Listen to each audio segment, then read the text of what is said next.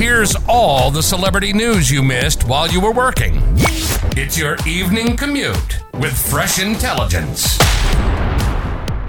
A judge granted Kobe Bryant's eldest daughter, Natalia, a temporary restraining order against an alleged stalker who has an obsession with her and guns. Natalia is now getting court-ordered protection against 32-year-old Wayne Kemp. Kemp is allegedly under the false impression he and Natalia are in a relationship and has been harassing her since 2020. In the court docs, Natalia claimed he's made unwanted visits to the University of Southern California, showing up near where she takes classes, as well as to her sorority house. A few particularly concerning direct messages were also addressed in her bombshell filing. The docs stated that Kemp, described as an online gun enthusiast, had the hopes of having a Kobe-like child with Natalia. Kemp has already been convicted of at least 4 crimes, including one involving a firearm, and now must stay at least 200 yards away from Natalia.